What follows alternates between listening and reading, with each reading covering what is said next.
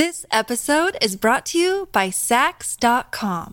At Sax.com, it's easy to find your new vibe. Dive into the Western trend with gold cowboy boots from Stott, or go full 90s throwback with platforms from Prada. You can shop for everything on your agenda, whether it's a breezy Zimmermann dress for a garden party or a bright Chloe blazer for brunch. Find inspiration for your new vibe every day at Sax.com. When you need mealtime inspiration, it's worth shopping Kroger, where you'll find over 30,000 mouth-watering choices that excite your inner foodie. And no matter what tasty choice you make, you'll enjoy our everyday low prices, plus extra ways to save, like digital coupons worth over $600 each week. You can also save up to $1 off per gallon at the pump with fuel points. More savings and more inspiring flavors make shopping Kroger worth it every time. Kroger, fresh for everyone. Fuel restrictions apply. Look, Bumble knows you're exhausted by dating. All the, must not take yourself too seriously, and 6'1" since that matters, and what do I even say other than, hey? Well, that's why they're introducing an all-new Bumble, with exciting features to make compatibility easier, starting the chat better, and dating safer. They've changed, so you don't have to. Download the new Bumble now. Welcome to the New Books Network. Hello, everybody, and welcome back to New Books in Art, a podcast channel on the New Books Network. I'm Holiday Powers, the host of the channel. Today, we'll be talking to Sanjukta Sundararajan about her new book, Partisan Aesthetics, Modern Art and India's Long Decolonization. Welcome, Sanjukta. Hi, delighted to be here. Can you tell us a bit about yourself? Well, thank you, Holiday, for this opportunity to speak about the book. A bit about myself. I grew up, let's say I was born and brought up in India. In Calcutta, in Eastern India, where I studied till my bachelor's degree in history. And then I moved to Delhi to complete my MPhil and MA and MPhil in history. And this is sort of important to kind of show the tension between history and art history in my work. So for 7 years I did history, and then I was increasingly working on artists and trying to relate somehow historical questions with those of how artists think, how they practice, what intrigues them, what obsesses them. So from my work on 19th century and 20th century graphic satire in my MPhil dissertation, I remember my supervisor telling me, I think it's better you apply to art history for a PhD. And that's what happened. So I applied to University College London, where my supervisor was not a South Asianist, but he worked on early 20th century Marxism and modernism in the context of the United States.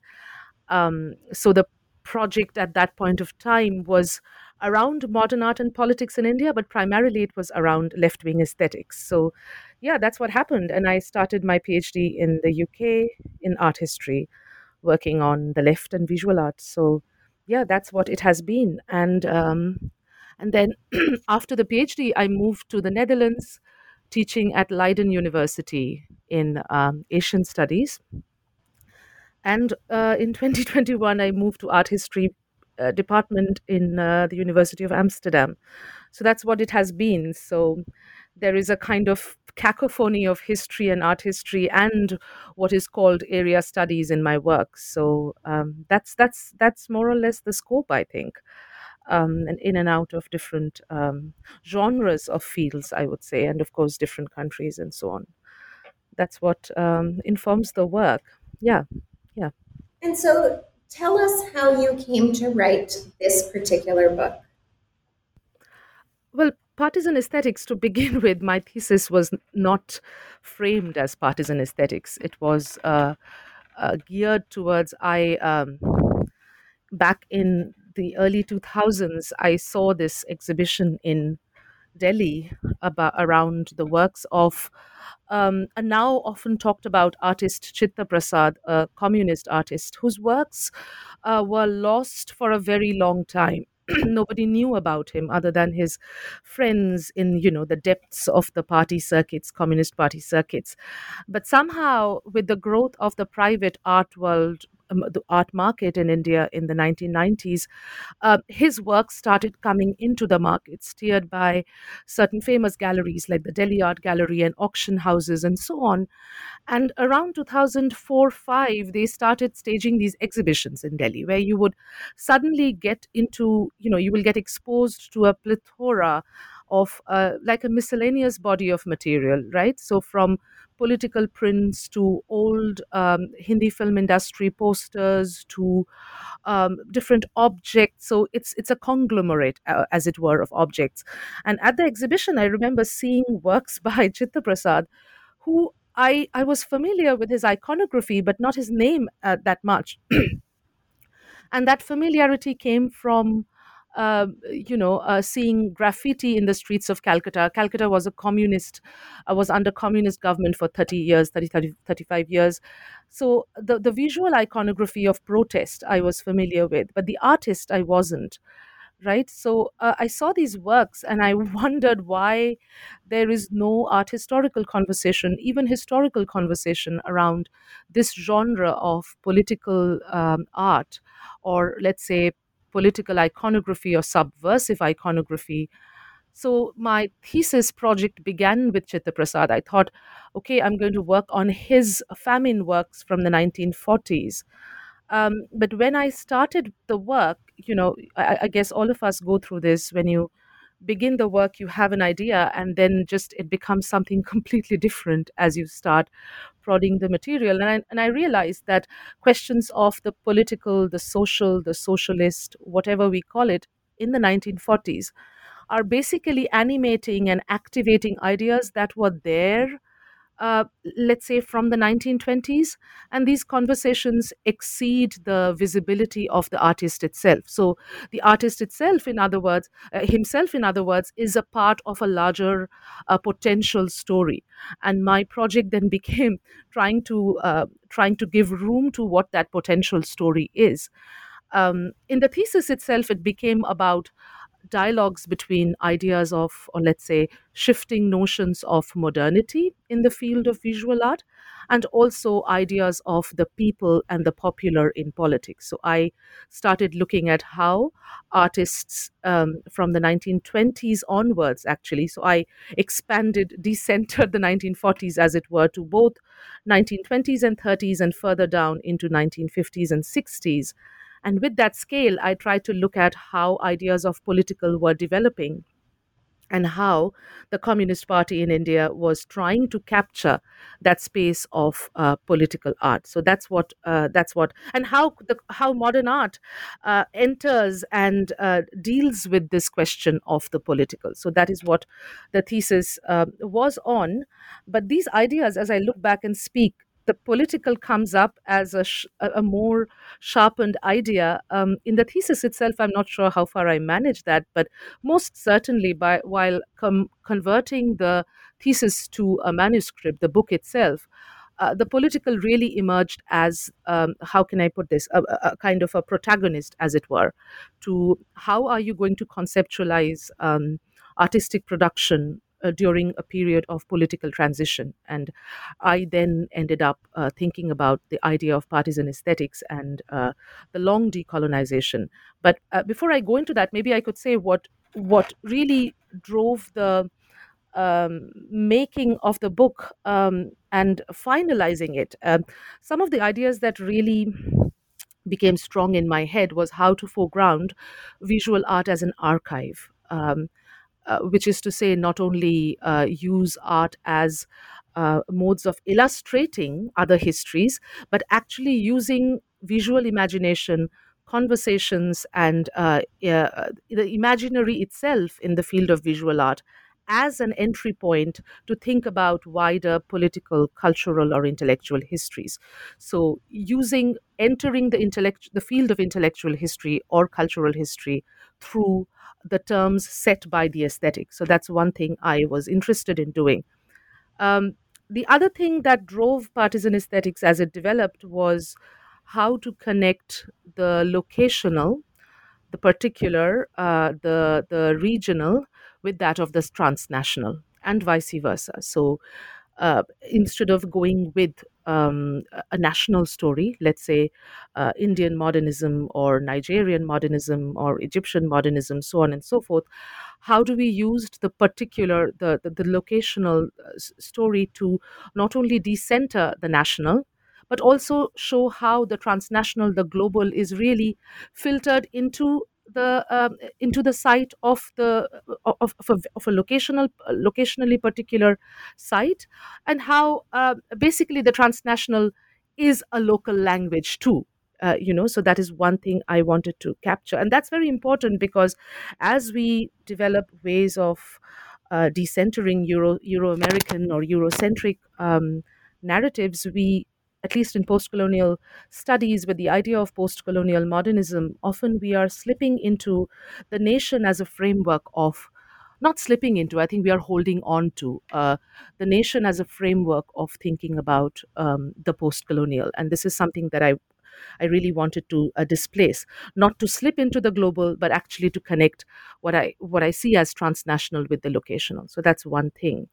Um, Another critical point would be, at this stage, to highlight that one of the things that drove me, and I really had to um, learn to be comfortable with this, the idea of contradiction and fragmentation, because when you are working on the idea of political art, you go to your artist or you go to your critic and you look for a stable affirmation of a political ideology, but you don't find that.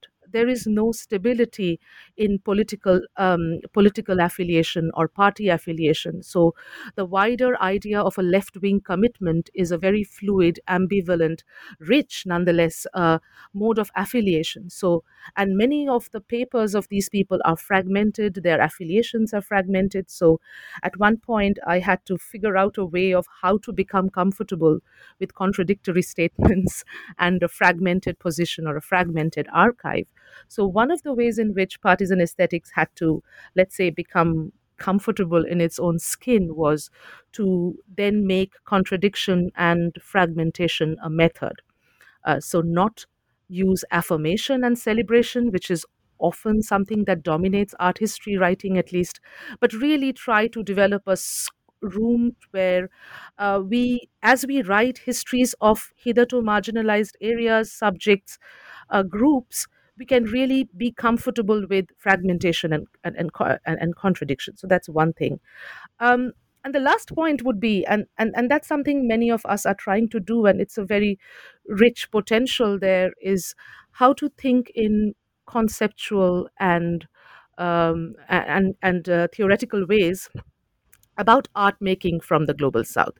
So, how do we actually develop vocabularies of theorizing? What would be those vocabularies? What would be those terms? How can we really develop theories that can speak to multiple sides of the global south? So, partisan aesthetics, I'm not saying partisan aesthetics does it, but it's definitely, in my case, it's an opening bid, let's say, towards doing that. So, that's more or less something overarching about the book, if you will. So, yeah. And so you come into the book by laying out a lot of these really foundational ideas for what is going to come later on in the book, including the idea of partisan aesthetics itself. Could you describe to us what you mean by that term? Yes. Like I said, I came to the idea of partisan aesthetics fairly late in the research, and that's important because it kind of had to be wrenched out of that cacophony of contradictions. So partisan aesthetics as a framework is about contradiction. My entry point in the book, so the introduction ended up being very long, and it amazes me now when I try to teach from the book. I always think that it's hard to teach a chapter without the introduction. So I guess the introduction, in that sense, sets the stage in more ways than one. My entry point in the book has been the famine, the Bengal famine of 1943, which happened along the eastern frontiers of the Allied Army, the easternmost outpost of the Allied Army in 1943. And it was notorious for being man-made. So it was caused not by absence of food, but a crisis of access to the food. And of course, economists like Amartya Sen, etc., have written about it. His Nobel Prize-winning research in poverty and famine in India in the 80s was on the Bengal famine.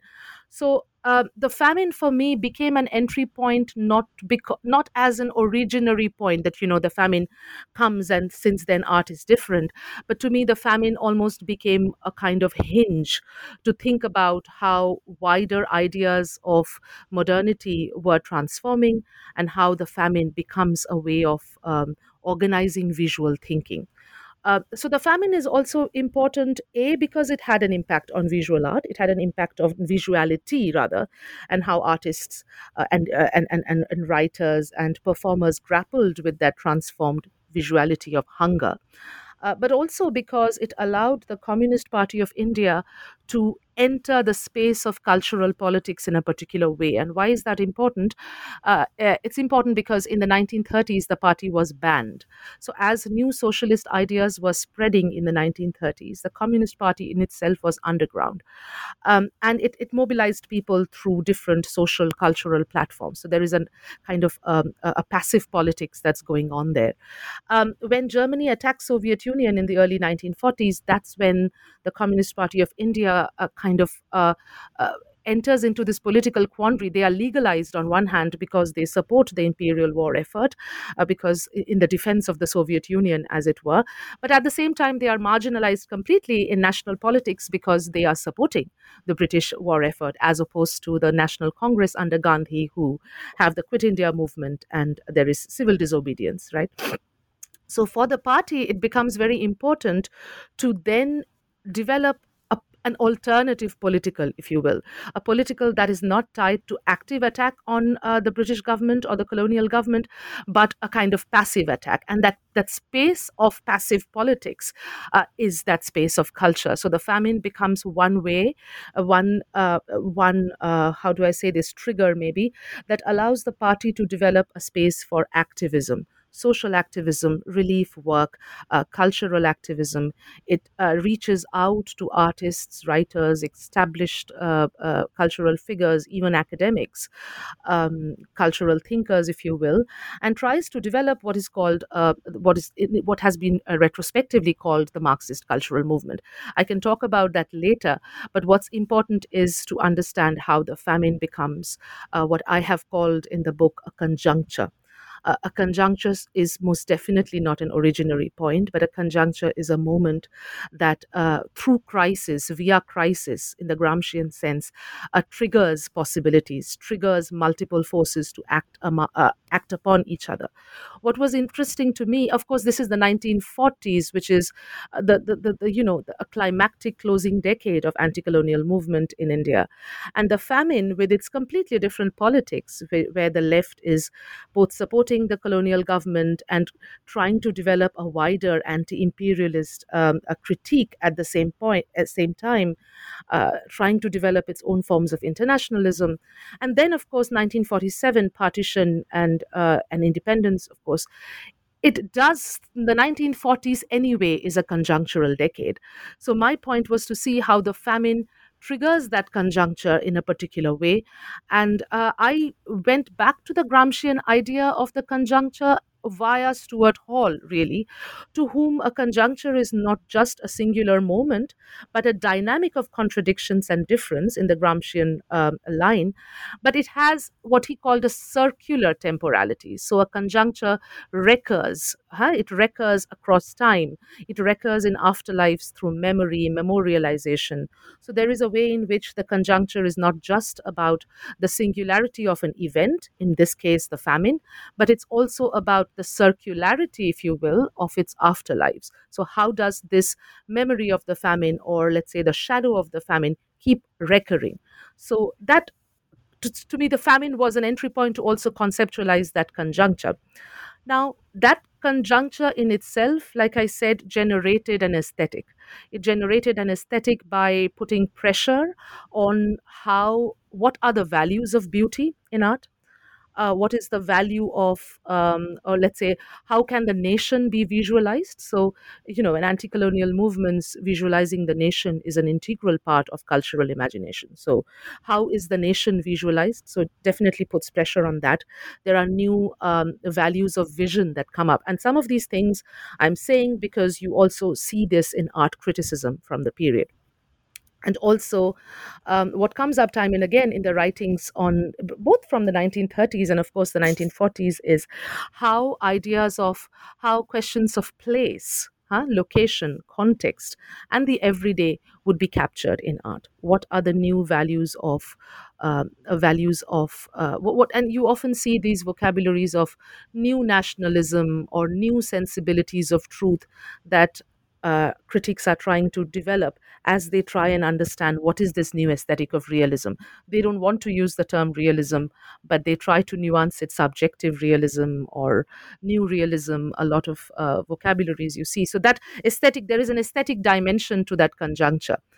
What's important is to understand this conjuncture did not produce a singular art movement. It produced, let's say, a collective or conglomerate of vocabularies. And how to write about that conglomerate is also something that partisan aesthetics tries to get into. Um, the next point, of course, is that there is a political dimension to this conglomerate. There is a political dimension to this aesthetic. What is that dimension?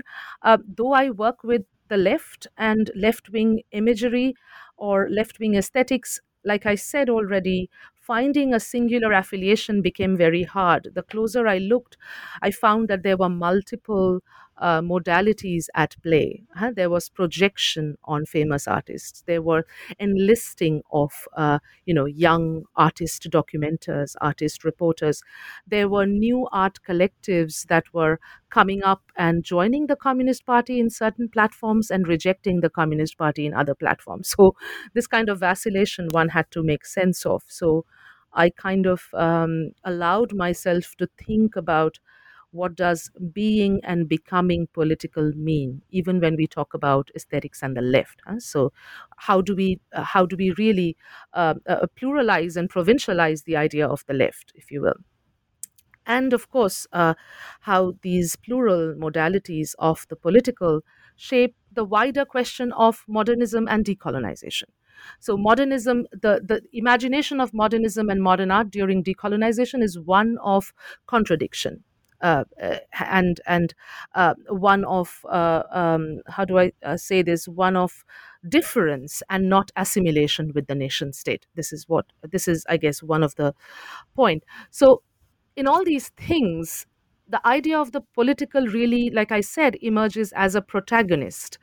In the book itself, the political did not become the representation of hunger in art, but it rather looking at the historical agency hunger had in transforming and entangling two different threads during decolonization. One is the shifting ideas of modernity in the mid 20th century, and the other is shifting dynamics of left wing politics, because pre independence and post independence, the destiny of the left also changes in India.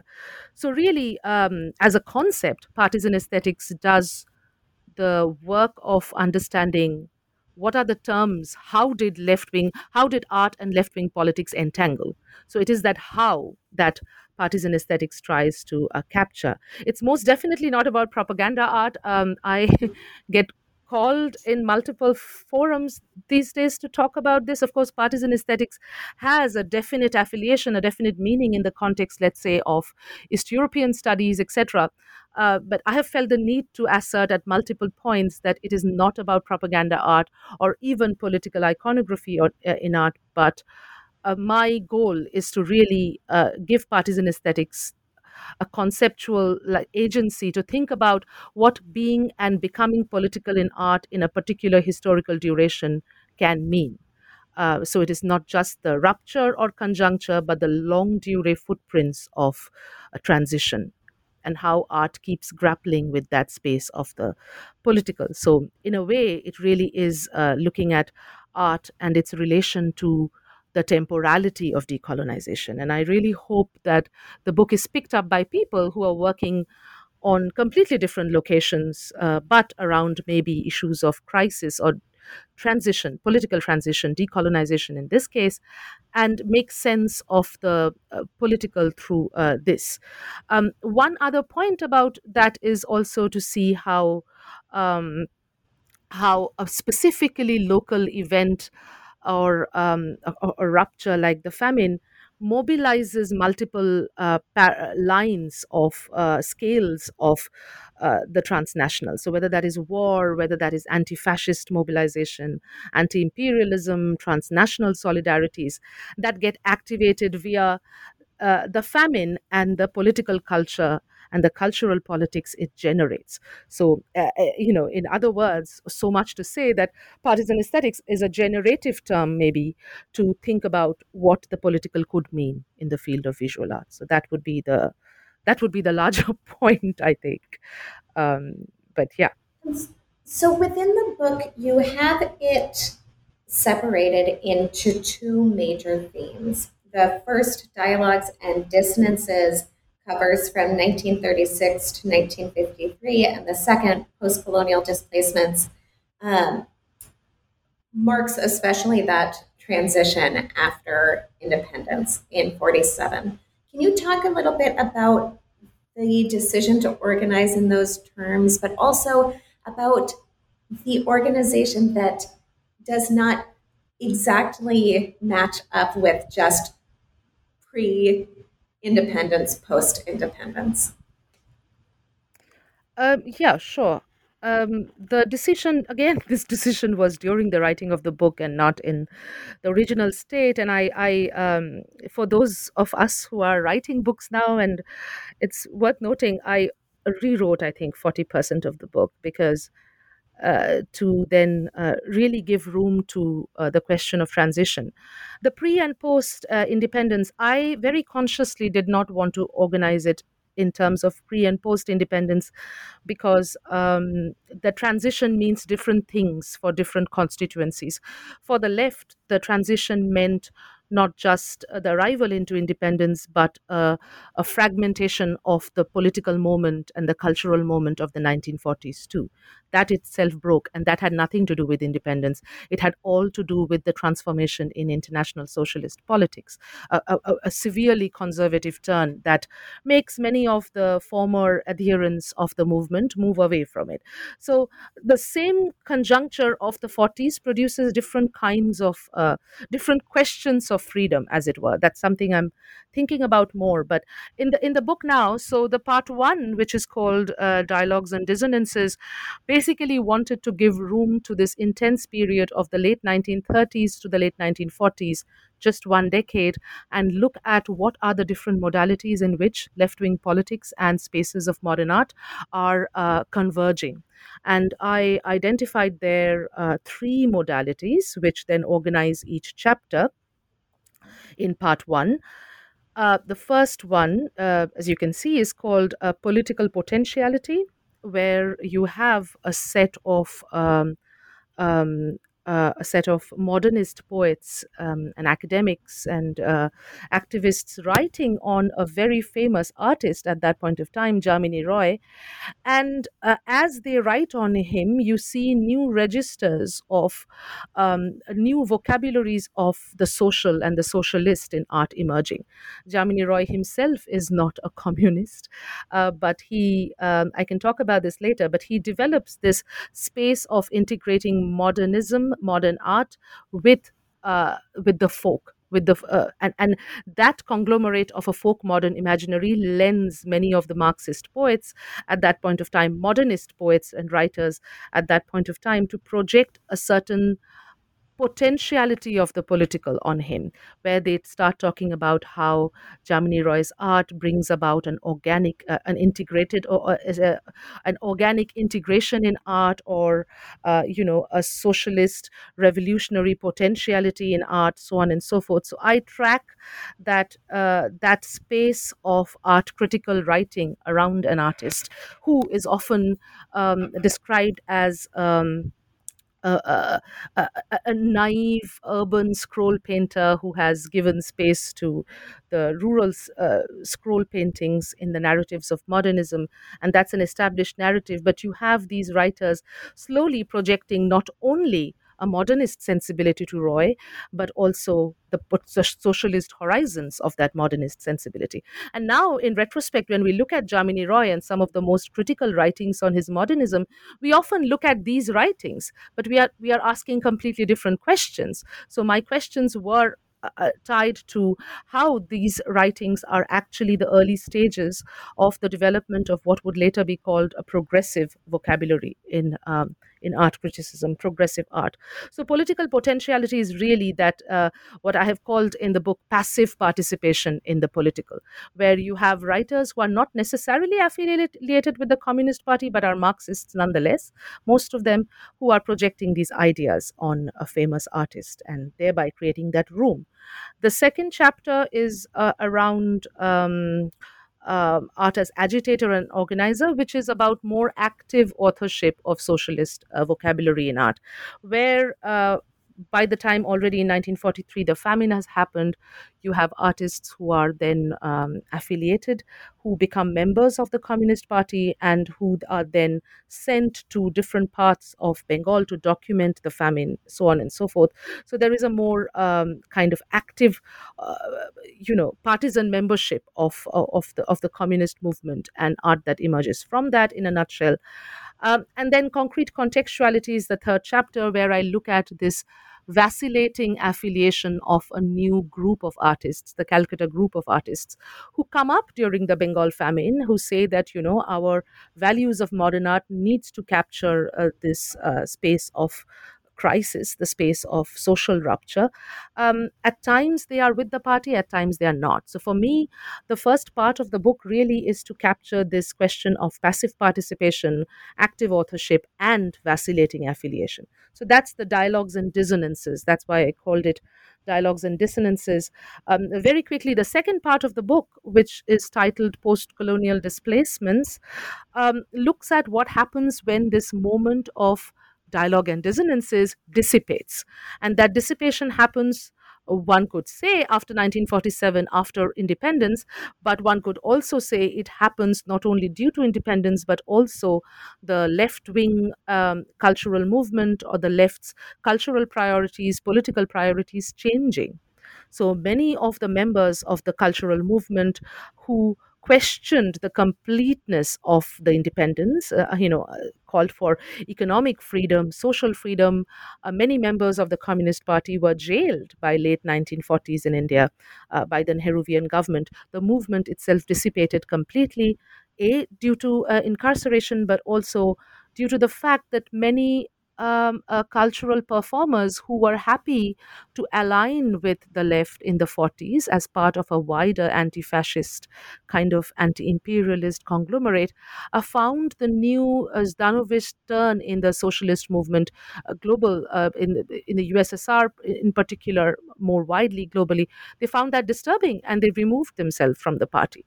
So the cultural movement dissipates completely. So my question in the second part of the book was then, what happens to socialist art when that cohesive movement is fragmented, displaced? So that's chapter 4 very quickly, and then 5. The last chapter looks at displacements. So the previous chapter was about the displacement of the left's cultural agenda, and the last chapter is how the displacements of the 1940s, both for the famine and then partition, with large scale the migration crisis, refugee exodus. So how that appears constantly in the visual imagination of the location, in this case, of the eastern part of India in post-colonial what was West Bengal, and how that imagery of displacement keeps putting pressure on what modernist imagination will come from that location. And sometimes that modernist imagination does not sit well with the national imagination of a post colonial modernism. So I talk about disenchantment that is shaped by displacement and how that, so the second part of the book really looks at how displacement and disenchantment not only is a question of historical transition, but it's also a question of cultural transition. And if you look at it in that way, maybe one could look at how the idea of the post-colonial itself needs to be displaced, or if not decentered. So that's what the book then methodologically tries to arrive at through these organizations. So I guess part one and part two are meant to then also activate how the partisan is also tied to particularity of the story, particularity of the archive, the granularity of a meta story, but also particularity of location that can displace displace hegemonic stories, if you will. So that's the, in other words, the logic for organizing it in that way. Yeah. This episode is brought to you by Sax.com. At Sax.com, it's easy to find your new vibe. Dive into the Western trend with gold cowboy boots from Stott, or go full 90s throwback with platforms from Prada. You can shop for everything on your agenda, whether it's a breezy Zimmermann dress for a garden party or a bright Chloe blazer for brunch. Find inspiration for your new vibe every day at Sax.com.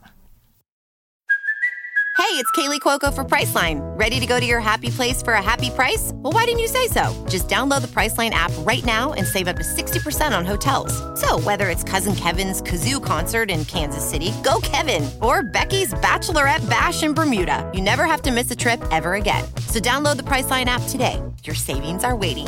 Go to your happy place for a happy price. Go to your happy price, Priceline.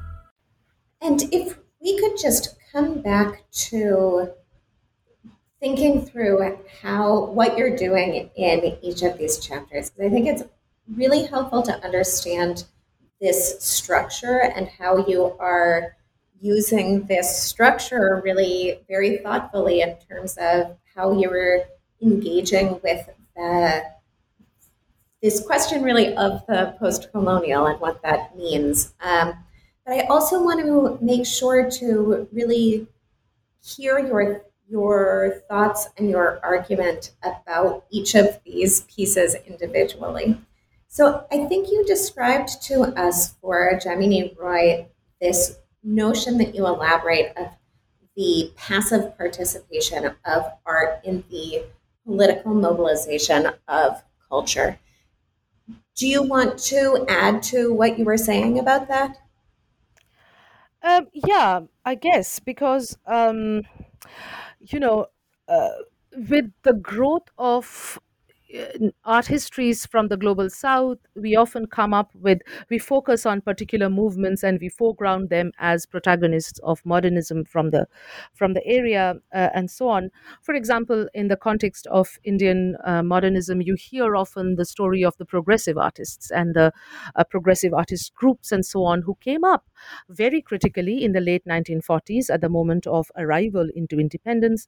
And there is a narrative around their ideas of secularism, modernism, internationalism, globalism via their art. One of the things that I encountered while working is that once you start moving away from iconic groups or um, overtly talked about groups, though of course one can do way more than what is being done, of course. Once you start looking at the granular details of art critical conversations, you can see a completely different genealogy. For example, the vocabulary of progressive art appears in the 1930s in the context of literature, often, as is well known, but in the context of visual art too, as literary critics and writers and poets are writing on, let's say, an artist like Roy. So for me, it became important to take back the vocabulary of progressive to not only to the 30s, but also connect it to a kind of cusp between Marxism and modernism. So modernist writers who are talking about emancipation of form, emancipation of poetry, etc., how they bring that sensibility to thinking about visual art. When none of the artists in the field of visual art are actively talking about socialism or Marxism. So for me, that different entry point into lineages or genealogies of politics becomes important. That's also important because often we relate left wing aesthetics to questions of propaganda. And here you have not propaganda, but a discourse around form. What is going to be the form of socialism, as it were? It's also important that these writings are not by critics, but they are by modernist poets or academics, and how these spaces are gradually infiltrated seems a negative word. Let's say percolated by a new young left wing activists who try and enlist membership to the Red Book Club and so on and so forth, and how really the organic formation of a socialist aesthetic takes place socially. So more book reviews on socialist politics, more memberships of international socialist organizations, and you see membership growing. None of these people are members of the Communist Party, which in the 30s is underground. So you see a completely different social formation of an aesthetic, left wing aesthetic, taking place. So that's something I would like to highlight from this book, from this chapter. And particularly, and I sometimes get told that I have not talked about Jamini Roy's art enough, and I feel that, of course, but then people have talked about his art. What we often do not get to talk about is this wider conversation around him. And he's a member of these spaces. He goes and attends all these social gatherings, and he's intrigued by these vocabularies around him. So sometimes he participates, sometimes he doesn't, but he's just happy to see this vocabulary around him. So later, when he's invited by the anti fascist writers and artists collective to come and speak to their different conferences, he goes at times. But when Calcutta is bombed in 1940, 41, 42, then he just stops going. He doesn't leave home. And while around him this kind of vocabulary is growing outside. So that space of the tension also between the artist and writing around him, in this case, is something that has value to me, and I hope it will have some value to other people also.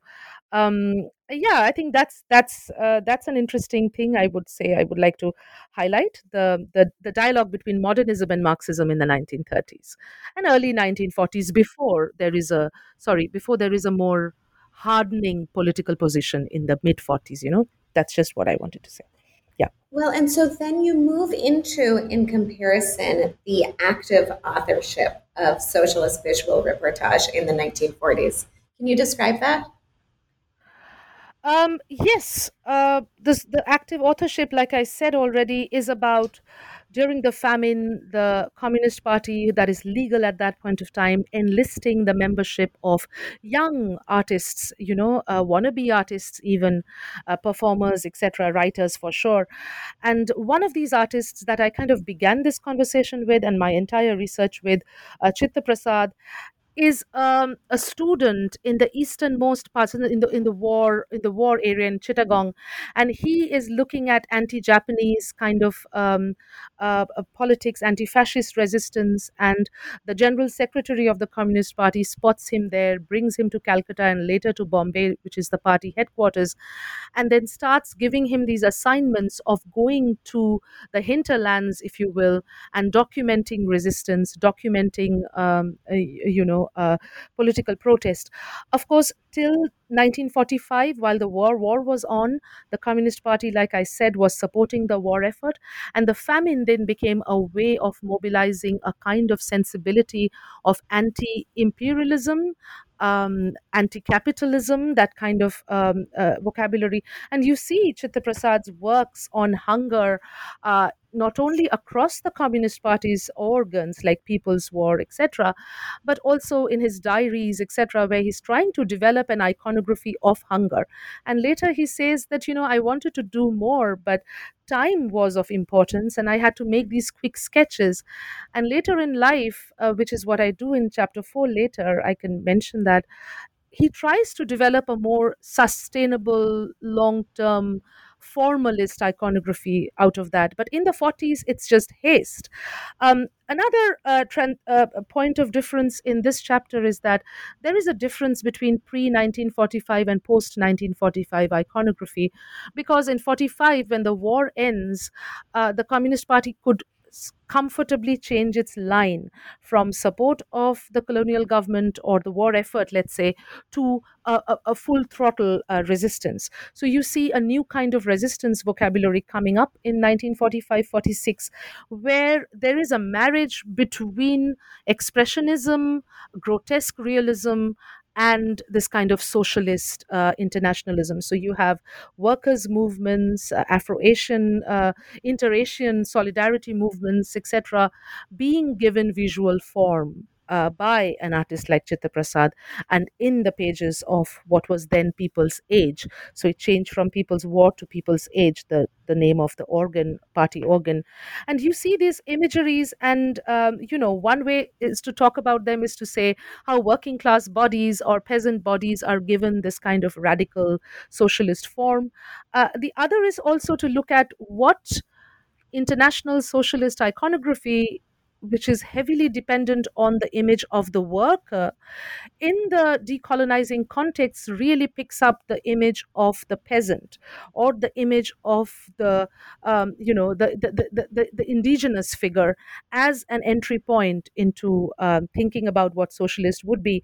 And in the pages of People's Age, People's War, I saw these reportage from different peasant conferences that were happening, and you would often see these clay replicas of the works of Vera Mukina, as it were, where it is not the worker but a farmer or a peasant who's rising up with in that kind of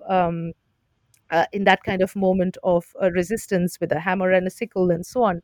So there is a way in which post-colonial socialist iconography can be a narrative of post-colonial socialist iconography can be developed if we look at these images very closely. What is important in this chapter is, however, an important point for me in the larger context of the book is that artists like Chitta Prasad and others, a young Shomnath Hor, who later became a very famous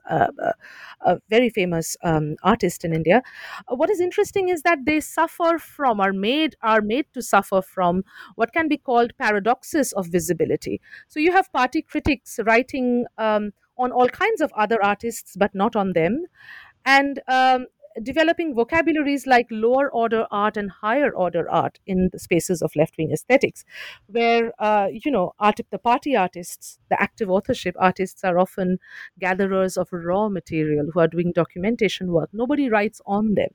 But their art then becomes the founding ground to basically their task is to provide material to artists of higher order to develop more sophisticated vocabulary. So there is a paradox here. While you have these actively communist artists going and doing this kind of work, they are never written about. They are shown widely in peasant congresses and conferences and so on, in party organs, but there is no art discourse developing around them.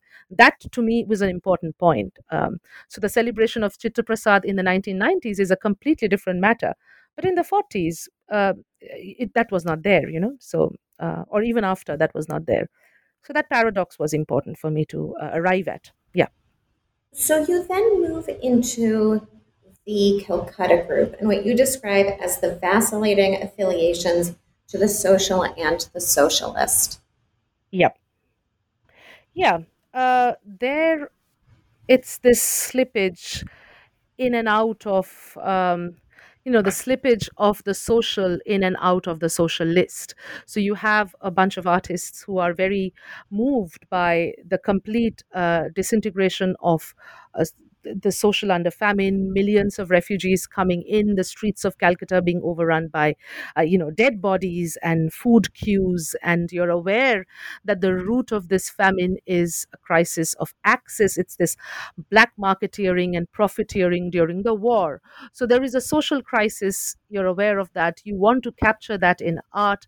So I opened this chapter with this cartoon from that talks about modern art exhibitions in the 1940s, where everybody was talking about, skeletal figures and hunger and so on and so forth, and how that really you have this figure of a nationalist poet who was famous for idealizing the nation. He's gasping out of his own portrait. He's totally traumatized by the visions of modern art that he sees in front of him, where the nation is not a land of bounty but a land of death. So many artists, in other words, were depicting this. For me, it was important to really loosen this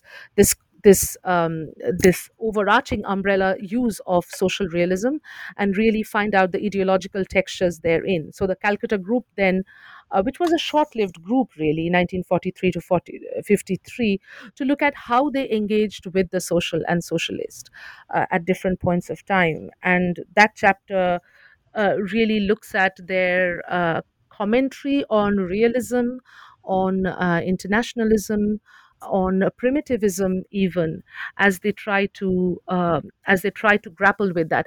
Calcutta Group is also important because they span both sides of they are actually one of the first artist groups who really foreground the vocabulary of progressive way before the Bombay progressives. But the group itself had very little unity. Members keep shifting. They themselves are removed completely from the left by the late 1940s, and many of their members look back and reflect on the progressive in different ways. They completely dissociate themselves, or they say, at that one point of time it was this and that. And you had former members of the not members but former figures of the Marxist cultural movement, like Bishnu De, who is a Marxist poet, writing on them and really capturing this transition in their self perception. So that transition itself, self perception, becomes very important in the early 1950s, when you have art critics of the newly independent nation state reflecting on what progressive should mean. So the third chapter really is about changes, tracking the changes in the vocabulary of progressive art from the, let's say, early 1940s to early 1950s, particularly in dialogue with how far the progressive would be removed from its originary kind of roots or lineages in socialism, or socialism and modernism, so that, and how the nation state and its visions of a national modernism would gradually begin to dominate the space of uh, progressive modern art, really. So there is so in a way one could say it's a dialogue between the progressive and the national, um, and that's how I try to capture it in this chapter through You the Calcutta group. You then move into this theme of post colonial displacements and the idea of the afterlives of left wing political art in Nehruvian India. Yes, sure. That afterlife, like I said, is about what happens to left wing socialist art after the moment of its high noon of the cultural movement in the 40s. And I look at how artists, this question of dissolution, right? So the question of how, when the moment dissipates, the movement kind of disintegrates, people move apart, and people like Chitta Prasad, who I return to in this chapter, become complete loners, sitting in one part of Bombay, not engaging with the newly developing spaces of modern art in Bombay, completely disowned by the party, and he himself disowns the party. But then in isolation, he tries to go back to his political imagery from the 40s and trying to develop new aesthetic registers for that kind of socialist iconography. He doesn't get any patronage from the party. He gets patronage from his friends in Eastern Europe, in Czechoslovakia, in the United States, so on and so forth, who send him money, and he tries to develop these albums around around child labor, around industrial labor, so on and so forth. But these are all hardly ever seen, hardly ever shown, till they are discovered much later. So this chapter really tries to show what happens to socialist artists when there is no active patronage, and what kind of socialist imagery emerges out of that pressure of dissolution.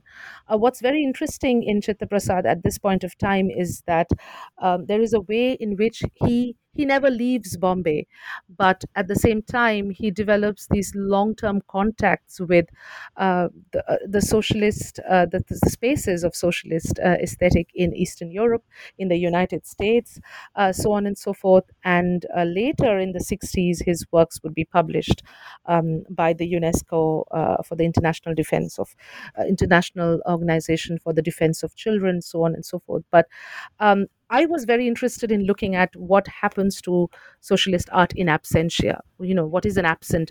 What do we do with an absent archive? So when he's not visible, what work is being done uh, through in that shielded way?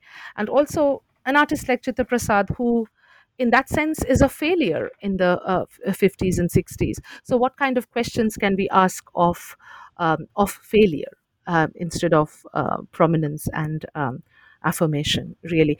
Chitta Prasad's works in the 50s, which were never shown, if you plot them, you'll see fascinating works around the international peace movement, around Cold War, around the darker sides of the nation of the post-colonial nation states, so child labor, the vagaries of industrial labor, landlessness, recurring famines, and he goes and documents them, but then nobody displays his works.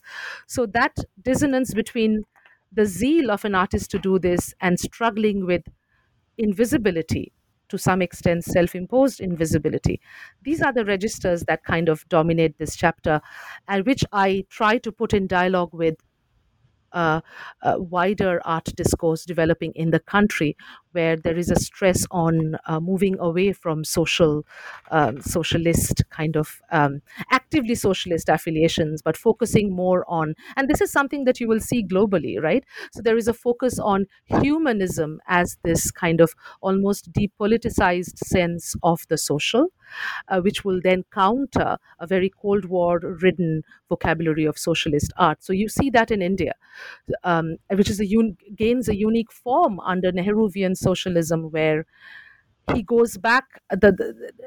There is a kind of dominance of the image of man, but a depoliticized image of man. Whereas you have former left-wing artists like Chitta Prasad, who also hold on to that image of man, quote unquote, with and struggle with retrieving its political nuances. Right. So I look at this, how the idea of the social goes through depoliticization, or how the idea of socialist goes through depoliticization in the early post-colony, in this case India. Of course, in other post-colonial contexts, even in South Asia, it's a very different story.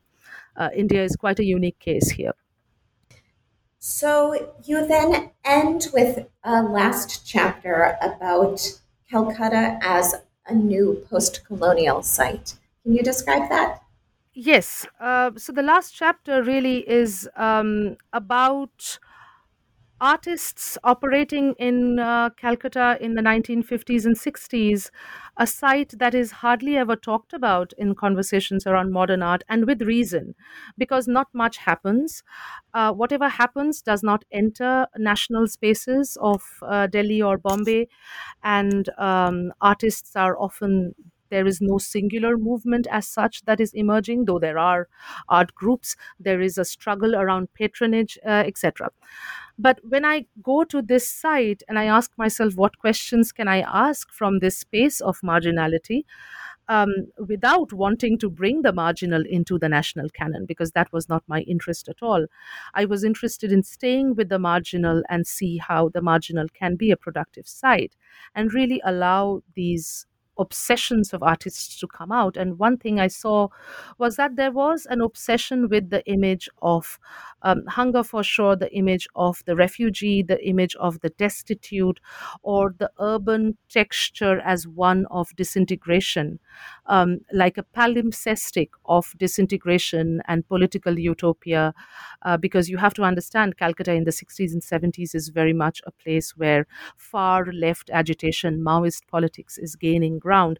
So I kind of begin with this undulating image of Calcutta as a city that is, animated by crisis and exuberance and revolution and a texture of life, that a context that's very much pressing upon whatever imagination will emerge out of it. So I called it the aesthetic of displacement, by looking at this group of artists who emerged, the Calcutta Painters and the Society of Contemporary Artists, who are still around now, the second one. Um, Many of these artists would gain prominence later, but if I stick to the 1960s, which is what I wanted to do, many of them, you see them obsessively returning to the question of displacement and trying to arrive at aesthetic forms that will make them give modernist vocabulary to this very locational experience of displacement. So, to me, that obsession and trying to develop an imagery is a very productive ground rather than identifying a famous artist in that. So to me, that idea of what signature the context and locational particularity then has in dismantling not only the national signature but also this Cold War division between the social and the abstract, because many of these artists are genuinely interested in abstraction, they are genuinely interested in abstract imagery, but they grapple with removing the how to remove the social, and they don't want to remove the social. Many of them talk about this pressure of the social, pressure of the subject, so on. One of them said that, this commitment to figurative art is not a negation of abstraction, but it is the twilight zone of ambiguity, which is midway between figuration and non-figuration. This is Paritosh Sen, a very a famous artist at that point of time. So he says that he wants to capture the element of plastic violence, the rich saturation of color, etc. So I was interested in looking at how artists were articulating this tension between social and abstract in their own works, while they remain rooted and committed to giving aesthetic form to displacement. So that's something that I tried to do in the last chapter by staying close to this question of marginality, a marginal site or a marginal idiom in these years, which is the idiom of realism and the idiom of the social. Well, Sanjukta, we have taken up a lot of your time. Before we sign out, can you tell us what you are working on now? What I'm working on now, I think I'm still loitering in the 1950s to 70s period. But now I'm moving into the spaces of the transnational. My entry point still will be South Asia. I'll be looking at mainly East Pakistan, so India, East and West Pakistan. East Pakistan later, of course, becomes Bangladesh. So I'm looking at how artists in the subcontinent engaged with the question of freedom. The freedom and in terms of political freedom, independence, but also freedom as liberation, emancipation, so on and so forth, and how they developed aesthetic vocabularies to grapple with the contradictions and dialectics of freedom, as it were. So it's not a well articulated one yet, but it's all under. I end Partisan Aesthetics with the epilogue is called Towards Aesthetics of Decolonization. So that's what I'm working on, Aesthetics of Decolonization.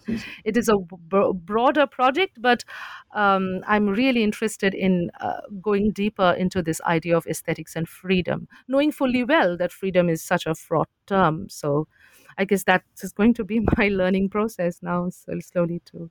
But yeah, it's again entering the transnational through the locational. In this case of India and Pakistan. Yeah, I guess that's what I'm working on.